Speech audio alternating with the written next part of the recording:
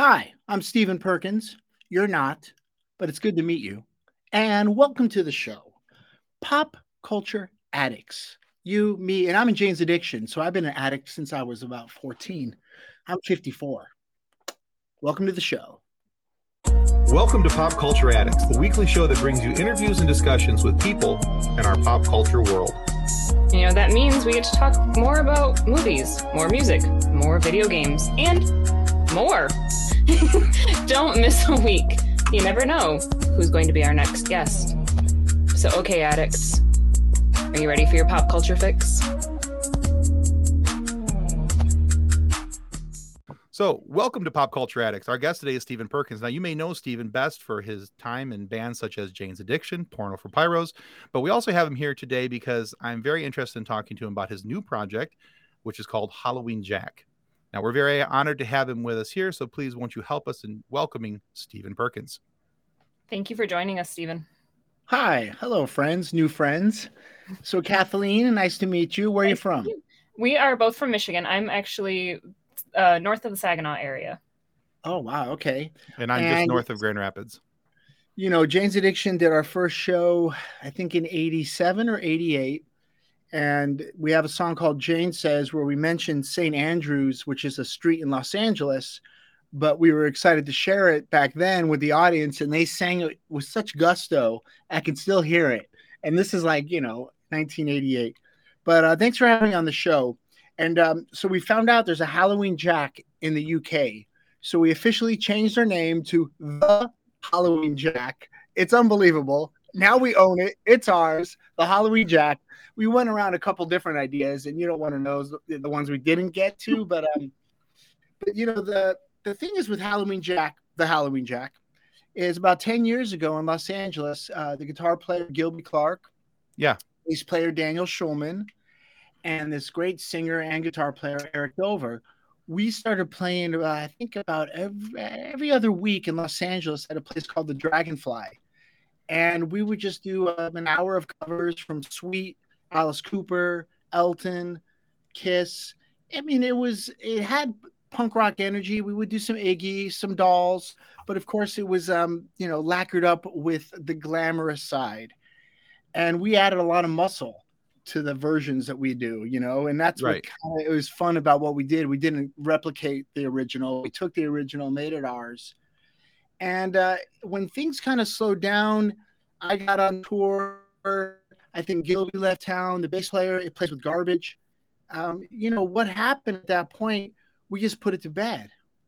But about 6 months ago, the guitar player from the New York Dolls passed away, Sylvan. Yeah. And I thought, I'm taking a shower and I'm washing my hair, not much of it. And I said, didn't we do a great version 10 years ago, a recorded version of Trash? And so I called Gilby. He said, yeah, actually, he's got it. So we did one of those wonderful pandemic Zoom videos where each band member was in their own studio, similar to this, and you pantomime or, lip sync to the track. And our friend Mark Armontano edited together with some slices of the Dolls. And we put it out as just a kiss and a prayer to Sylvan and the whole family, And that sparked an interest in each other again. Let's do the Jack.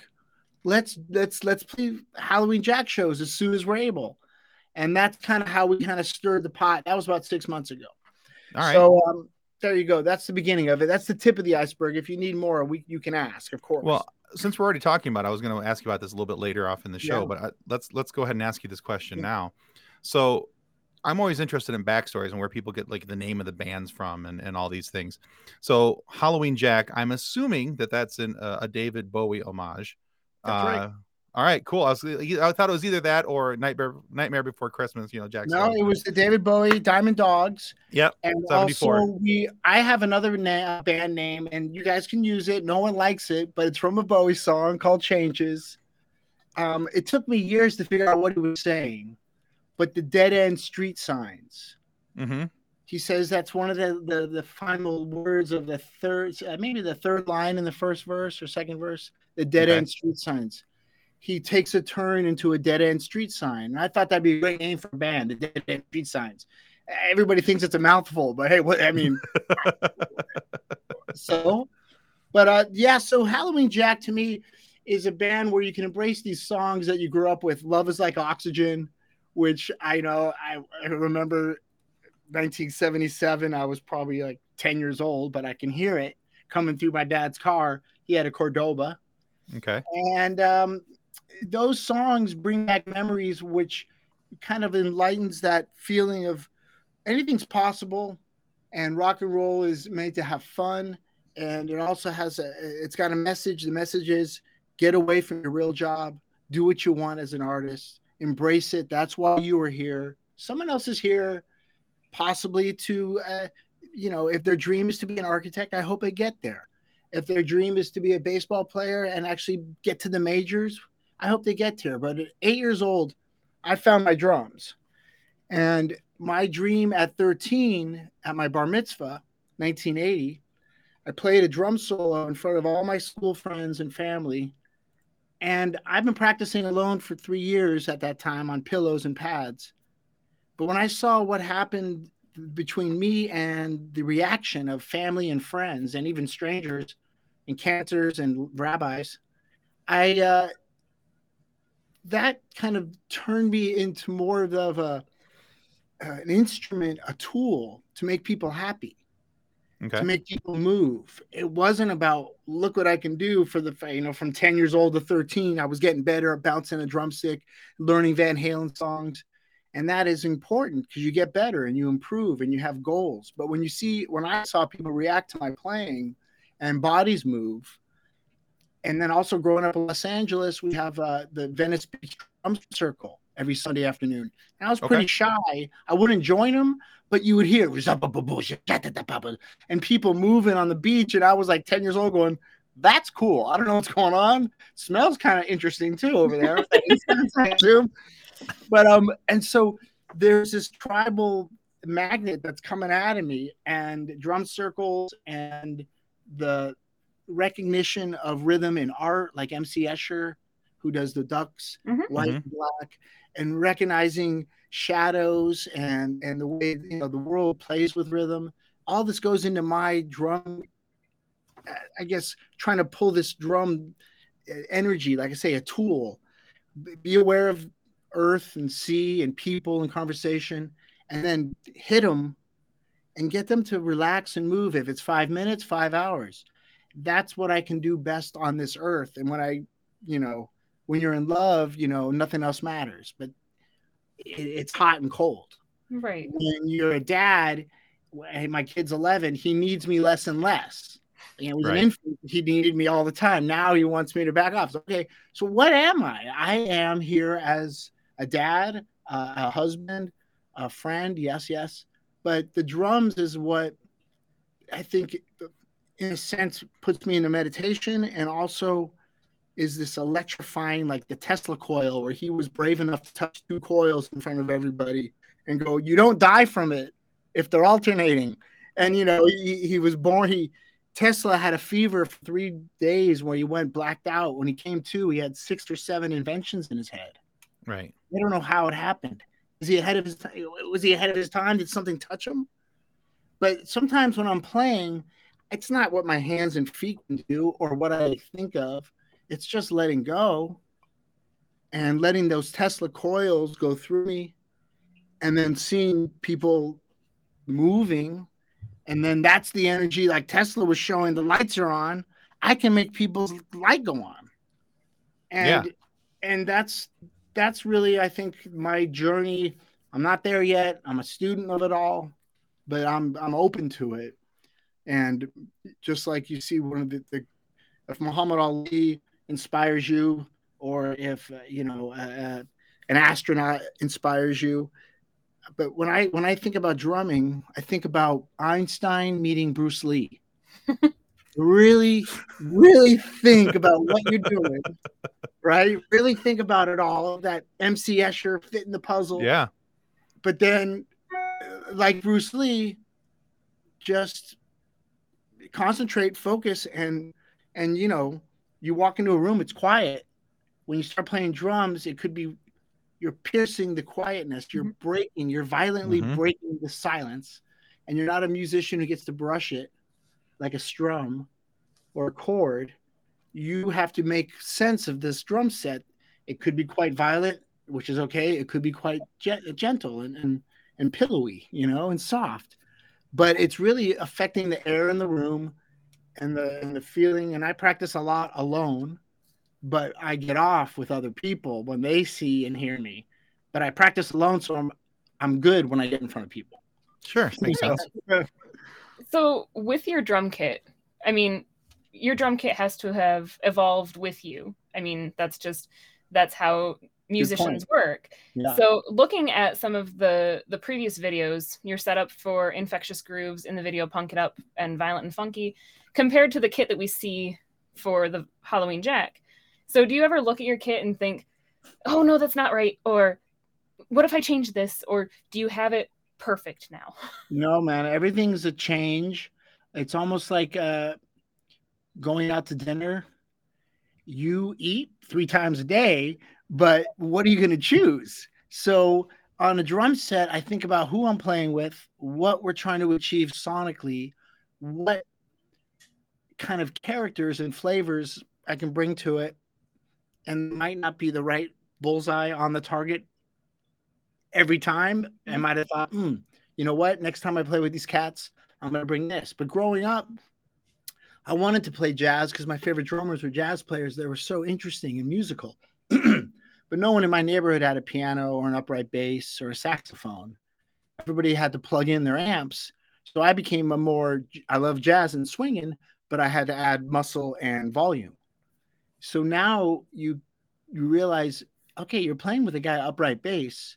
You're going to change your cymbals. You get something quiet, something that doesn't take up too much real estate. Mm-hmm. You're going to put a big pillow in your bass drum so you don't have a subsonic sound in the room that's going to swallow up his upright bass when he's trying to be musical and your kick drum's all, pushing him out of the way. But you still want to play. You want to hold back with your performance. So you adjust the drum set accordingly so you can do your thing and not get in the way. It's all about real estate. It's about choices. And if you play a lot, you're taking a lot of real estate. That's okay. But then think about how to deliver the sound of your instrument. So all that, if it's very busy, fine. Make sure it fits in the mix. Because you think about a mix, a guy who mixes a record, he hears the vocals like straight ahead. He might hear cymbals up on the right top. He hears the bass line underneath his butt, or his belly while he's mixing, and the guitars are shooting left and right. And it's an experience. Now, not everybody's going to hear this great stereo experience when they hear the mix that you send them. But when you mix, it's about making the real estate have events and not taking it all too much at one time and putting it all in your face all at once. So it's a story. And drumming is really there's so many ways to go about it. That's why I love Motown. You're not really part of the story. You're just laying a pocket so people can move. Mm-hmm. And then you love jazz because they don't care if you're moving or tapping your foot. They're conversing with each other. Right. And they hope you're listening to what they're saying. And, and I like punk rock drumming because it's so pure. And so it's not sterile, but they got everything out of the way they don't need. They edited it, there's no fat involved. It's all you need and nothing else. So I love taking, and then of course, African and Latin and East Indian rhythms and American Indian rhythms, and not trying to learn them correctly, just infusing it all like a new chef that's not going to try to do a traditional dish, but make something new, and it might not be the right thing for everyone's taste. And that's good. I don't want to be a drummer for everyone's taste, though it'd be nice to be. But, that's my advice to young musicians, old musicians, anybody. Don't worry if people like you, even though it feels good, like I said earlier, for people to like and move. But it's not about my personality they like. Right. They hear my drumming and they start moving. I'm just kind of moving the air and stabbing silence. But I think, like you said, it would be nice to be the drummer that everybody likes. But I think that's just the drum tracks and guitar band. Like, Well, the funny thing those are the guitars that everybody likes. I love that. Yeah. But I love when people don't understand what you're doing. And that means you're not for everybody. And the worst thing ever back in 1986 when Jane's Addiction was playing was getting good reviews from 40-year-old men, because why do they like us? These people shouldn't like us. But they saw something and they heard something that was mature, and in my opinion, the songs are still timeless, and they were timeless from the moment they were written. It could have been today, tomorrow, or yesterday, or 100 years ago. They sound relevant lyrically and musically and sonically. But I appreciate now that I'm 54 that a man at 40 or a young 20-year-old can see what Jane's was doing back in 86 and agree upon it. Yeah. And I think about Jane's Addiction fan back there. They could have had a Cure poster and a Metallica poster, and that would be a Jane's Addiction fan in 1986, because we were not afraid to put black lipstick on, but play metal. But yeah, so thinking about that, I mean, I was in high school in the 90s. I'm a child of the 90s. I graduated from high school in 1995. And okay. Shut up, Kathleen. Nobody likes you. You were 3. She's a baby. We have a lot to learn from her. We do, actually. I now I admitted that on the camera. She's never going to let that go. Nope. But the thing is that so growing up, I mean, I remember the first time I heard Jane's Addiction. My buddy was like, "Hey, did you hear this band?" And for him, I mean, we were. I want to say I was in my early teens. I was 13, maybe 14, the first time I heard Jane's Addiction. And he was more impressed with the album covers because there was naked women on it. And he's like, "I have this thing," Anyway, boobs. Yeah, there's something about what Warner Brothers, the record label, gave us was the opportunity to deliver that cover and our lyrics, and they let us do what we wanted. We had offers from Capitol and Geffen and a bunch of labels, but they were going to do something to us.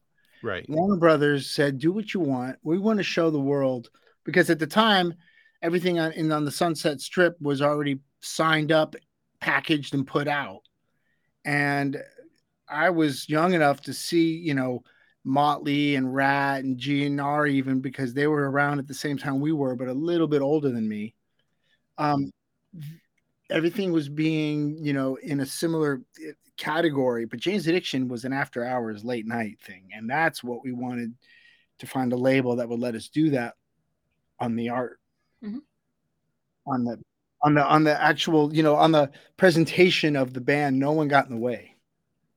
That's kind of cool, because back then it was all, from what I remember, I mean, that was the like pinnacle of, in the late 80s, the pinnacle of hair bands. And for you guys to come out, you guys were, the complete opposite of what those guys were doing. And so you guys, not that you stuck out like a sore thumb, but you guys did stick out. There was a noticeable difference between what you guys were doing and what these other bands were doing. And so when he brought home Nothing Shocking, and he played that for me, and I was like, well, this is really cool. Because my brother grew up and he was listening to hair bands all the time. He was real big into like Rat and Poison and, Motley and all those guys, because those were the bands of the time, and well, I'm 54. How old is your brother? Let's see. He's 50, 51. Somewhere. Okay. Yeah. So that's exactly what was going on. And on the East Coast, I'm not sure what was saturating, but the Pixies came out at the same time Jane's did on the East Coast. And I think both of those bands, it's not similar in sound, but in idea of how to make your own art and not worry about what's happening around you. Right. Because it has to be from the heart, and you cannot be chasing something. And there was a lot of bands chasing something that another band made success on. And we didn't have that, and we weren't in my, no. Well, that's one of the things I always loved about Jane's Addiction. One of the things I loved about the Pixies as well is that neither one of those bands was worried about trying to fit in this prepackaged, pre-formulaic thing.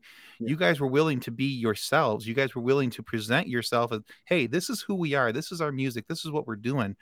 And for me, that was a nice change of pace. It wasn't the same old. And I think that's kind of what set the tone for me musically going forward for what I listened to and why I listened to certain things as I got older, and why I leaned into certain bands heavier, because they weren't they may have had other people copy them, but they weren't the ones going out and trying to follow the same yellow brick road that everybody else had already been going down.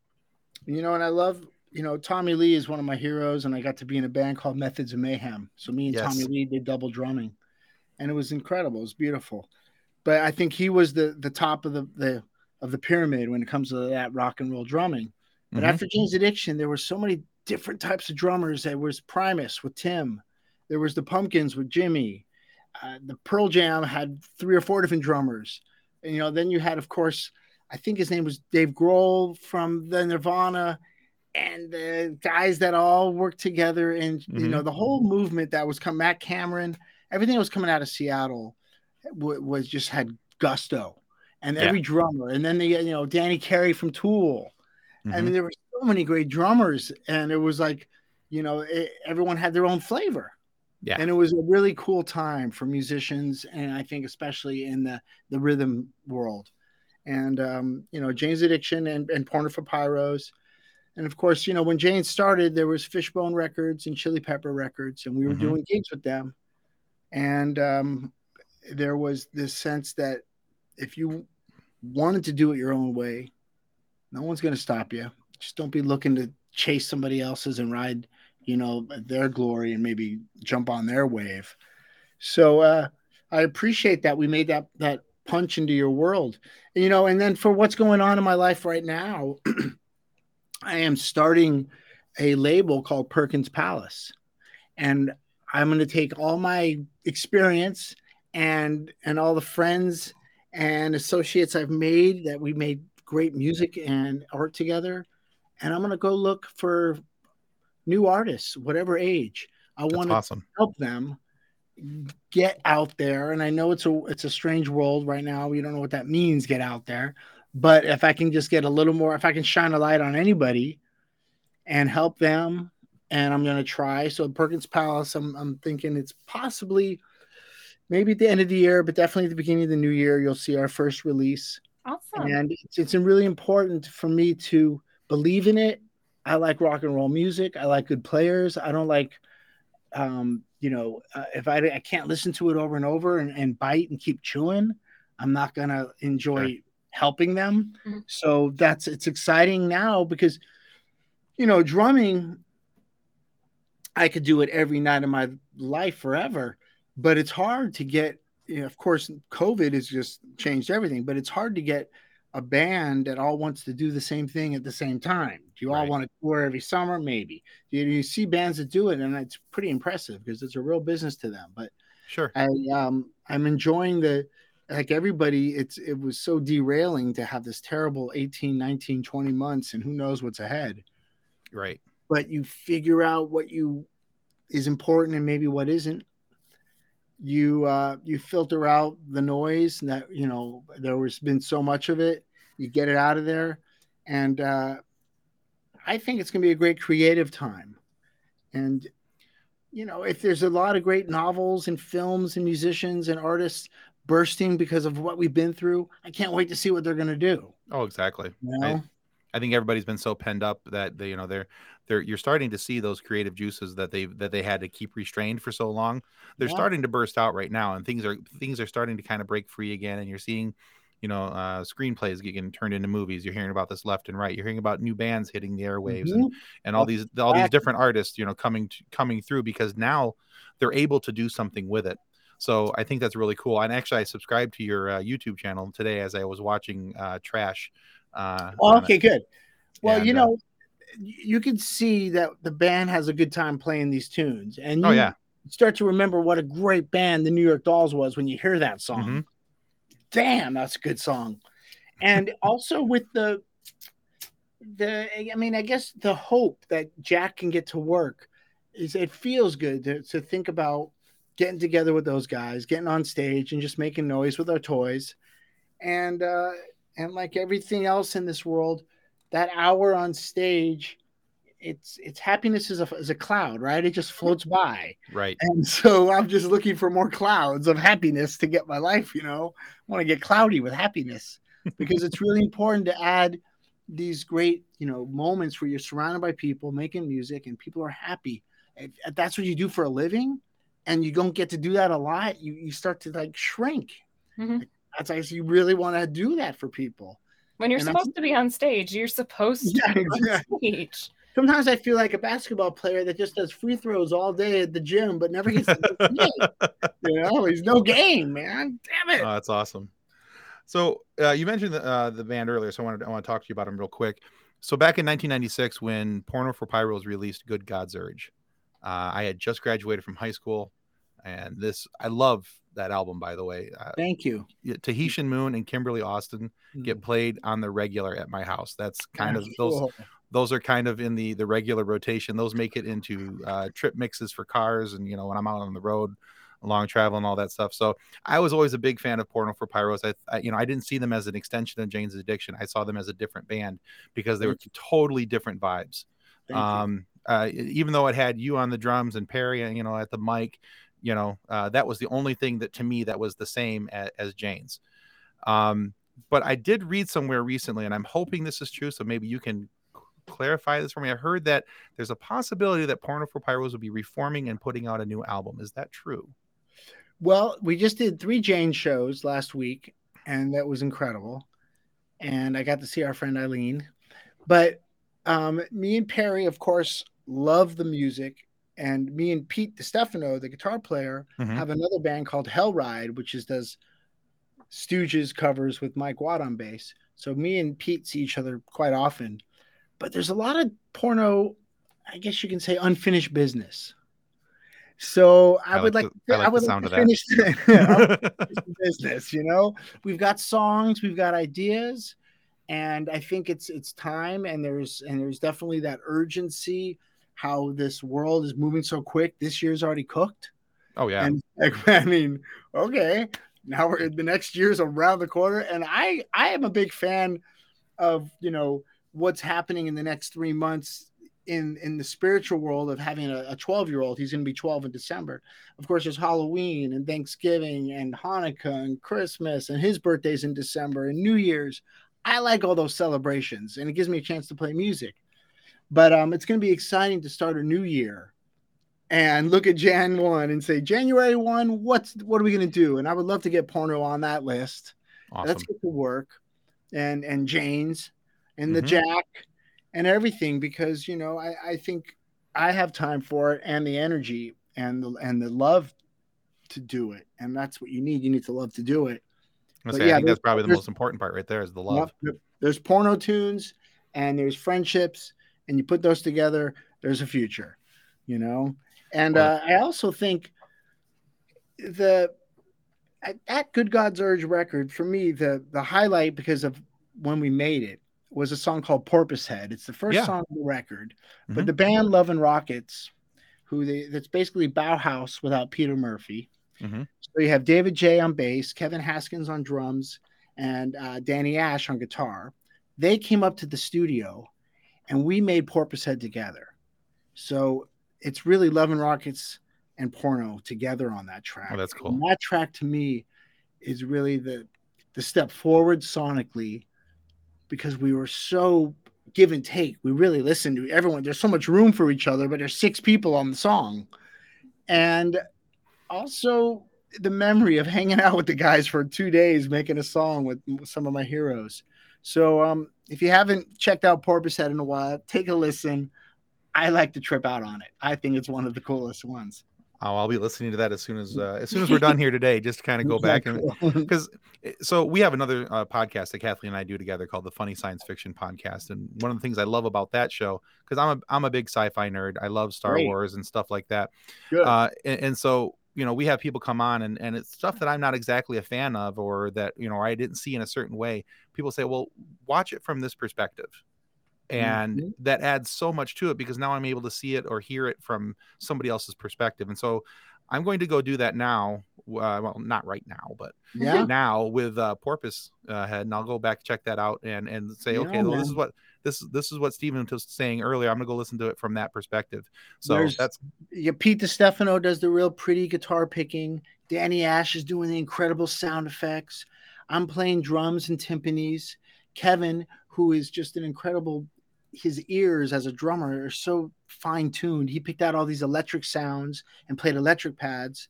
And then we had David J on bass, which was this real like sweeping, like it's like a feather floating his bass line. And Perry's lyrics is superb. So that's Porpoise Head. And so Kathleen, what do you play an instrument, or what do you do besides like hang out with this man? So I play piano, but not frequently. I'm actually a vocalist. Okay. I was in choir from 3rd grade through my senior year. My mom actually plays in an adult wind band, so she's a percussionist in an adult wind band.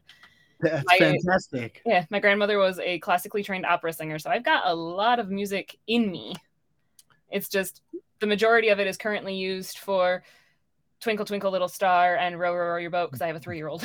Well, that's important, because you got to have chops to do that, and they want it done right, and and you got to do it. Now, I've been reading some, like when I read with my son, I try to take on these characters. He's like, Dad, just read it. I'm like, no, I want to be voices. Well, I can't read really without that, But so when you grew up, what did you listen to? Opera or what? A little bit of everything. My dad was older. My dad was 47 when I was born. Okay. My older siblings are 12, 10, and 4 years older than me. So I was kind of an afterthought.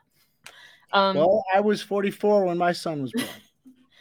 I mean, my parents tried to tell me that I was the only one of them that was actually the only one of my siblings that was actually planned. But I think that was to try to make me feel better. But we listened to everything from Simon and Garfunkel. My dad loved Simon and Garfunkel and Beach Boys and Jimmy Buffett. But then with my brothers being older than me, they got me into Jane's Addiction and Bowling for Soup and 3 Days Grace. Nice. Yeah, so a little bit of everything. I had an older brother, and I went through his records and picked out what I liked, and then he would give me the stuff that he thought I missed out on, and he's like, "Oh, you missed this," and it really helped me find, I guess, how broad way to look at music. And he did have a taste of this and that and the other. But when I became a drummer, I got so hungry, and I searched out the strange rhythms. And sometimes it wasn't even the music that I liked. I wanted to hear what the drummers were doing. And I had that fascination with hardcore metal. I love what's happening, the technique of the metal drummers. And when I was young, Iron Maiden and Slayer and some of the thrash metal bands were doing something, that was progressive in a sense, but still with a lot of punk rock energy. And then I fell out of it. And then all of a sudden Pantera showed up, 1991 or 92, whatever it was. And I got excited again about metal. And I think about the two brothers that are gone. They're not here anymore, Dimebag and Vinnie Paul. Yeah. And it's incredible that they're like shooting stars, and especially out of Texas. These guys were just wild, They were big barbecues backstage. They would just party all night. They were Texas, and their music was. And, you think about musicians that hit it and quit it, and the world just kind of, it's like a meteor, bam, and it's dented. There's a huge imprint. And then like the bands you mentioned, I love Simon and Garfunkel too. Those guys are still alive, and they could be playing gigs together. And it's a wonderful thing when you're there for a long time and you make this huge imprint over and over, or even a short time like these cats. And I was very fortunate. That's why I'm telling the story. 2-3 days ago when James played, Wolfgang Van Halen was there. And I got to hang with Wolfgang, and to think about how important music is and to everybody, and then to stick out and have a name that blows doors open for everything. Eddie Van Halen changed everything. And to have that happen is kind of like Tesla. How does it happen? Right. You have to be completely open to the experience. And it was great to meet Wolfgang because the DNA is there. he shares DNA with Eddie, and Eddie, who knew where his, and you got to wonder, maybe Eddie had some Tesla DNA. So that's where I'm going. I'm going to find out. He definitely has some DNA there. See, and when you mentioned jazz earlier, I got excited because my mom and I were in a jazz group together for 3 or 4 years. I was secondary vocalist, and then when the first vocalist left, I was the only vocalist. But my mom played drums. It was a lot of work, and I was so chorally trained that it was the wait, what? Yeah. That's gone. That is out the window. Out. And that was the thing, is the friend of ours that plays upright bass for that. He's like, you see the notes? I'm like, yeah. He goes, ignore the notes. I'm like, but that's what the notes are there for. He's like, it's the guideline, right? And then you can play around all the rules when you go to jazz. And the confidence there to pull it off too, because you have to have a good time with it, but you got to be quite serious. It's an art, and you don't want to, just throw, ink at the page and go and rip it up and throw it away. No, it's your voice, it's your reputation, it's you, and it's important, because when I embrace a situation and I don't feel comfortable, how do I pull it off with confidence and not hear hesitation, even the slightest hesitation? Because that'll ruin everything. If you hesitate over and over the whole night, it doesn't. You're gonna hear it. You miss one beat, and messes it's over. Up. Yeah, because it's like the butterfly effect. Everything else is. So I really appreciate when musicians in the jazz world have that confidence to play around with the notes, and it's not just being good at your instrument; it's having ideas. Yeah. And that's the confidence to say that this idea is going to work, and then to go for it. Exactly. And so somehow, I guess if it falls to pieces, you keep going and you call it a jazz solo. Yeah, and think about classical musicians, they can jam, but of course their job, or even if they're working in an orchestra or symphony that's doing soundtracks for a movie, their job is to be exact and to follow dictation and deliver from tempo. Little slight nudges in the tempo is up to the conductor, not you. A little volume nudge that you think should be soft, he's looking at you going, it's louder here. That's his opinion, but you're a tool for that. And you think about I will never know what Beethoven or Mozart's exact tempo was. They wrote moderate, or they whatever they wrote on the top of their piece. But a conductor now peaks. One conductor can do Beethoven's Fifth in 18 minutes. The other one does it in 19 or 1840. Like, where's the extra 40 seconds? Well, he slows things down or he speeds things up. It's up to him. And I really enjoy that you can do that with jazz. It's hard to do it with classical music, but the conductor can. Right. He can get jazzy with Beethoven. I was like, really? Yeah, he's jamming it. So on that same sort of topic, drums are the foundation and bass is the heartbeat of every band. That's just how it works. But you've had the opportunity to work with a lot of very talented bassists over your career, from Eric Avery, Robert Trujillo, Mike Watt, Daniel Schulman. Yes, my husband did the research because he's a bass player and he's like, he worked with these people. But so do any of those stand out for you, with somebody that you just clicked with instantly and you felt the groove between you and their bass playing? Well, we don't want to forget Rob Osterman, who passed away. True. Upright, fretless. Tony Franklin, one of the great bass players who played with Jimmy Page in The Firm. I love playing with Tony. He fits me like a glove. We don't want to forget Mike Watt, Flea, Les Claypool. I mean, everyone is different. But Eric Avery, since I met him when I was 17, and he wrote songs almost like a melodic acoustic guitar player on his bass. That gave me a chance to embrace an original side of me that maybe another bass player I wouldn't. If I didn't meet someone like Eric at 17, who knows if I would embrace my original tribal, just follow my heart drumming, don't replicate anybody else behind me or in front of me, just do my thing. So Eric was probably the biggest influence on me by far. playing with Tony Franklin now, he's on it. And it's like, oh, this feels okay. We're there. No problem. Playing with Flea, I did it about a year ago. I've done it a bunch. He was in Jane's Addiction in 1997. He is so fluid. And you can be the surfer on his wave, or he'll surf your wave. That's a cool give and take, wonderful give and take. Yeah. And Mike Watt from the Minutemen, he is a very melodic, beautiful bass player. He was on Good God's Urge, the song. He is so beautiful. And then on stage, he is a bull. He's just knocking stuff over, and let's get to work. So there's two Mike Watts, and that's what I love playing with Mike.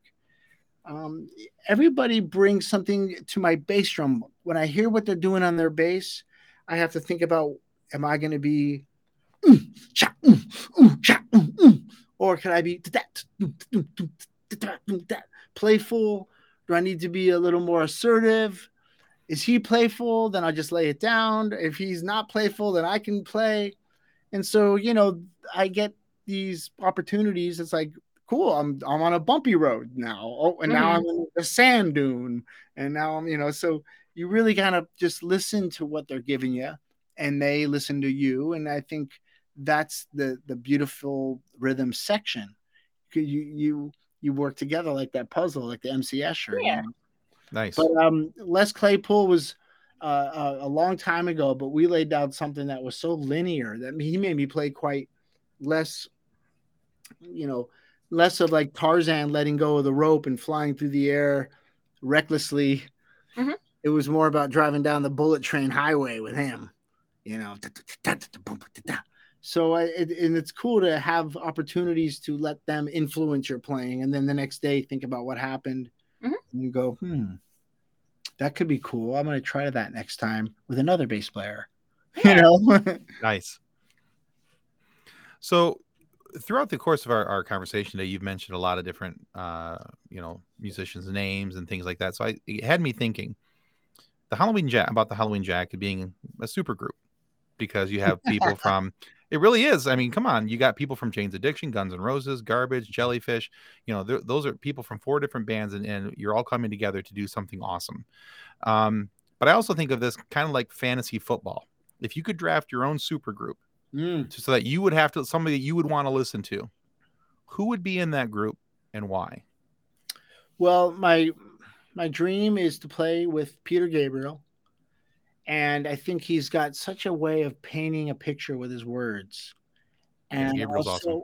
Also the delivery of the production it covers the whole globe. He's English, but you don't know where he's from or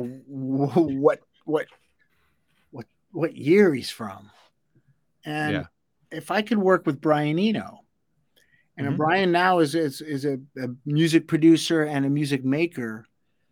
He was the keyboardist for Roxy Music back in the 70s.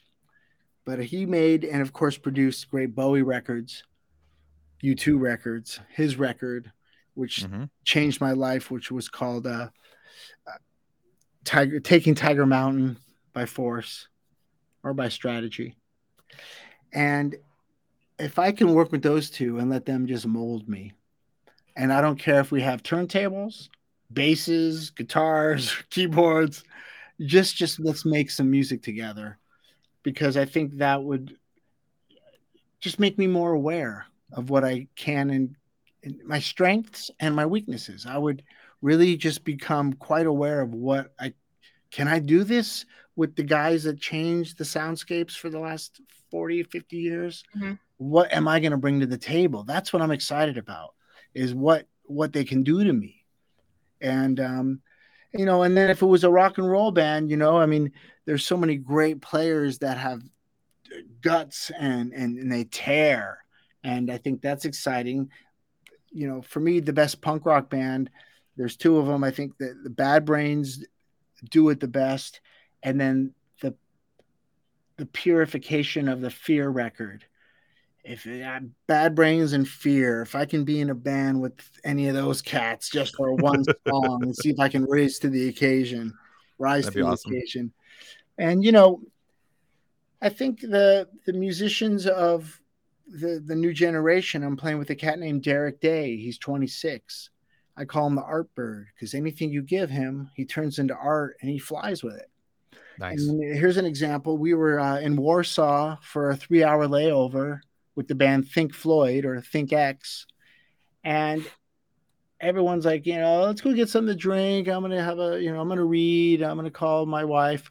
Where'd Derek Day go? We couldn't find him. All of a sudden, this cat goes rolling by. He found a wheelchair, broke out his acoustic guitar, and starts doing flamenco Spanish songs and singing to the old Polish people in Warsaw. And even the TSA guys with the machine guns are like, yeah, he's pretty good, actually.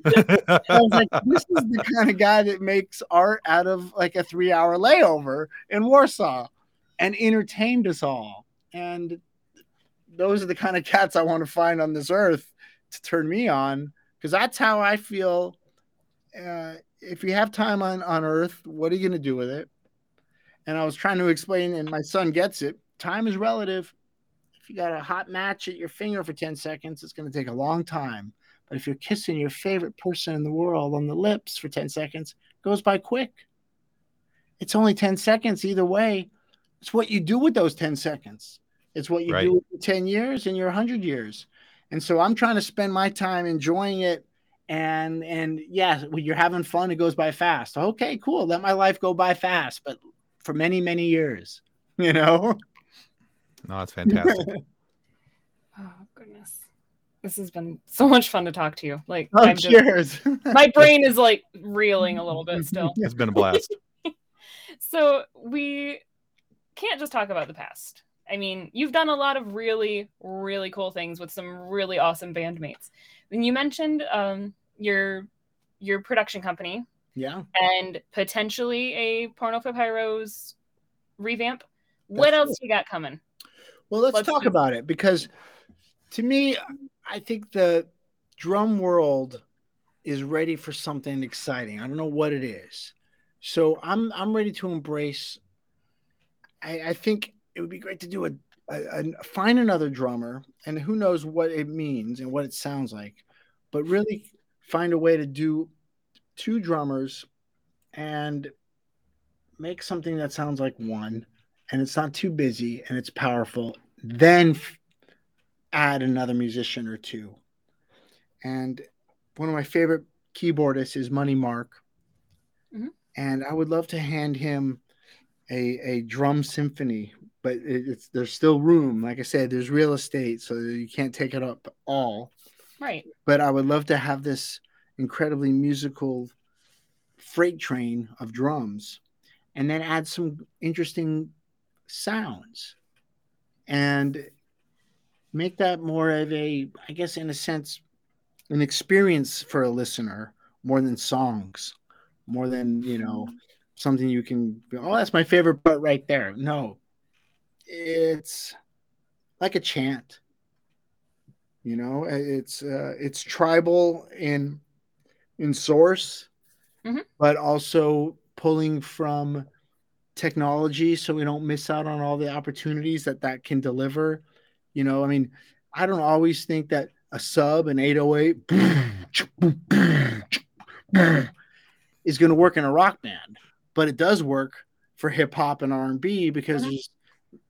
The real estate's available, right. So that's what I'm really want to be aware of, is make a marriage of 2 drummers where we're both aware of the real estate of electronic, the hybrid of electronic subs and tingly tops and acoustic natural drums, and then find someone and put a soundscape on that. That would be a creative way to look at the next year. And then with the Perkins Palace label, my goal is to get 3 artists a year. That'd be wonderful, because that'd be a lot of work, and I don't want to miss any opportunity to do it correctly, so I don't want to take on too much. Mm-hmm.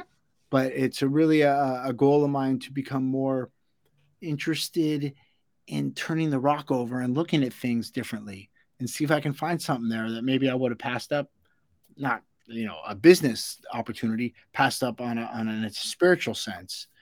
And I think now that I'm 54, what is not the second act, but what is shit? I'll go to 108. So what's the next 54? Let's go there. Exactly. Exactly. What's the next chapter? Where are we going with this? Yeah, I'm halfway home. There you go, buddy. So I only have one more question, and it just came to me just because I'm curious. What is your symbol brand?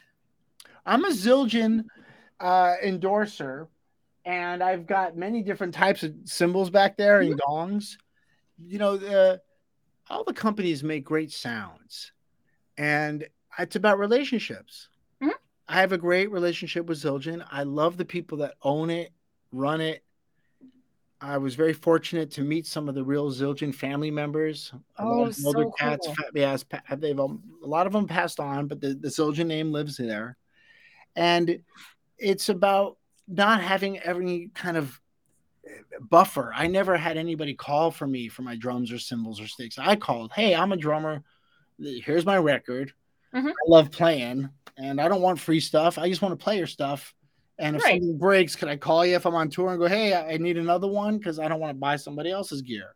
Right. I'll buy it from you guys. And then you start a relationship and you become part of their family. And I think even the drum world, some of the cats move from company to company as a drummer. And that's okay because a lot of the companies have employees that move from company to company. Right. So it's like, you know, it's a small pool and it's pretty shallow of people swimming in there and playing. But I've been very fortunate to make friends and keep friends in a sense that they want to hear their cymbals on record and on stage. I want to give it to them. Mm-hmm. And it's a great friendship because we both want the same thing. Yeah. I really feel like Zildjian sounds the best. You like him the best? I do like the sound of Zildjian the best. Yeah. Like I say, everyone's making great gear. Mm-hmm. But, you know, there is the sense that the formula that they use has been replicated by everybody, but they've got the old pizza ovens in Boston. Now they've got it's kind of more of a high tech layout, but they still have the old pizza ovens there so you can see them. It's cool because they would just put a blob of metal in there, they'd melt it, and then they hammer it and polish it and figure out the weight and the thinness, etc. And they make great gear. And I played them on stage in Philly. I was on a 4-foot riser, which is pretty high for me. It's usually a 2-foot riser. And my friend out front goes, man, those cymbals sounded great. And I said, yeah, well, I was actually up so high. My cymbals were probably about 8 feet up. And everybody could hear them like above, not only the way the PA was delivering them, but the way I think they were delivered to the room was just like not eye level. It was above your head. And it was cool to talk about cymbals. I'm happy you brought that up. Thanks. Yeah. Yeah. As the daughter of a percussionist, it was you know what? No, I need to know. That's a good question. All right, Stephen, thank you so much for being on the show with us today. We have enjoyed this so much. Very much. So thanks, where can our viewers and our listeners find more about you and what you've got coming out? Well, let's see. If you want to see me and talk to me, it's going to be very hard. But you can go to the Stephen Perkins Drummer, my IG account, and Stephen Perkins for Twitter. I'm always posting about my favorite drummers and people that turn me on and why. And as far as what's coming up next, those are good places to find out. Jane's Addiction and Porno and my new label. Those will be a little bigger, more social explosion than my little personal stuff, I guess, in a sense. But I appreciate all the love you guys give. So ba-doom pa pa.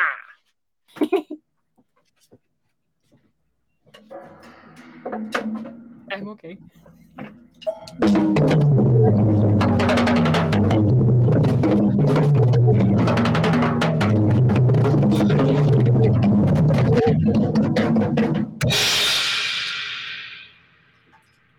I cannot think of a better way to end the show. All right. That may be one of the coolest things that's ever happened on our show. So thank you. That was very awesome. Thank you so much. And have a great afternoon, guys. We're going to make sure that we put your Instagram and your Twitter in the episode description so that our viewers can find you. Thank you. And we want to remind everybody, too, that subscribing is the single most important thing that you can do to help us continue to grow, continue to get amazing guests, just like Stephen Perkins here today, to have these awesome conversations with, to learn so much about what he's done, what he's doing, where he's going for the next 54 years. So please subscribe. It means the absolute most to us, and it helps more than you're ever going to know. And just remember, kids, pop culture, it's all around you. It influences everything you do and in every part of your life. So be sure to come back next week. We're going to have your fix waiting right here for you. Thank you so much, Stephen. It was a pleasure, guys. It went well. That was awesome. Thank you. Thank you. Hey, thanks for listening to Pop Culture Addicts. If you're interested in being a guest on a future episode of Pop Culture Addicts, you can reach us on either Instagram or Twitter by using the handle @PCAPodShow. You can also email us at PCAPodShow@gmail.com. Thanks for listening. Copyright 2021 Pop Culture Addicts. Reference to any specific product or entity mentioned on this podcast does not constitute an endorsement or recommendation of by Pop Culture Addicts or any of its sponsors. The views expressed by guests are their own, and their appearance on the program does not imply an endorsement of them or any entity that they represent. If you have any questions about this disclaimer, please contact us via email at PCAPodShow@gmail.com.